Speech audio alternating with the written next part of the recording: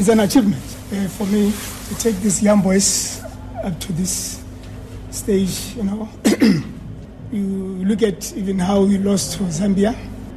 We matched them, you know, pound to pound, and you'll know that Zambia, it's always a dominance to us. And as a person, you play a powerhouse like Zambia with these young boys and put a brave fight that they were showing there. For me, it's a big achievement. You build every time, and the supporters or the people behind you, they'll never satisfied with what you're doing. But as coaches and as a person, Botswana football is growing. I'm happy with you know, what I saw today. Cosafa, it's a development to a tournament of players.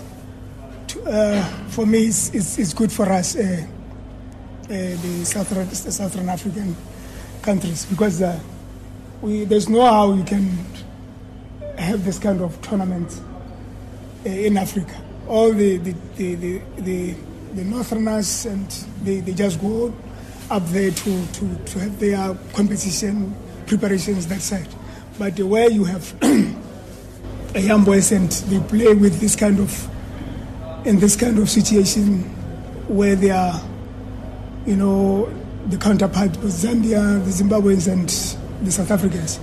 It's good for us. It's good for us for our development of players. Yeah, there are positives. You'll know that Botswana does not have numbers here or in foreign-based players. So to play this kind, to prepare the teams or to play this kind of tournament, and looking at the AFCON and the World Cup qualifying with these players, preparing them like this, there are positives on our players.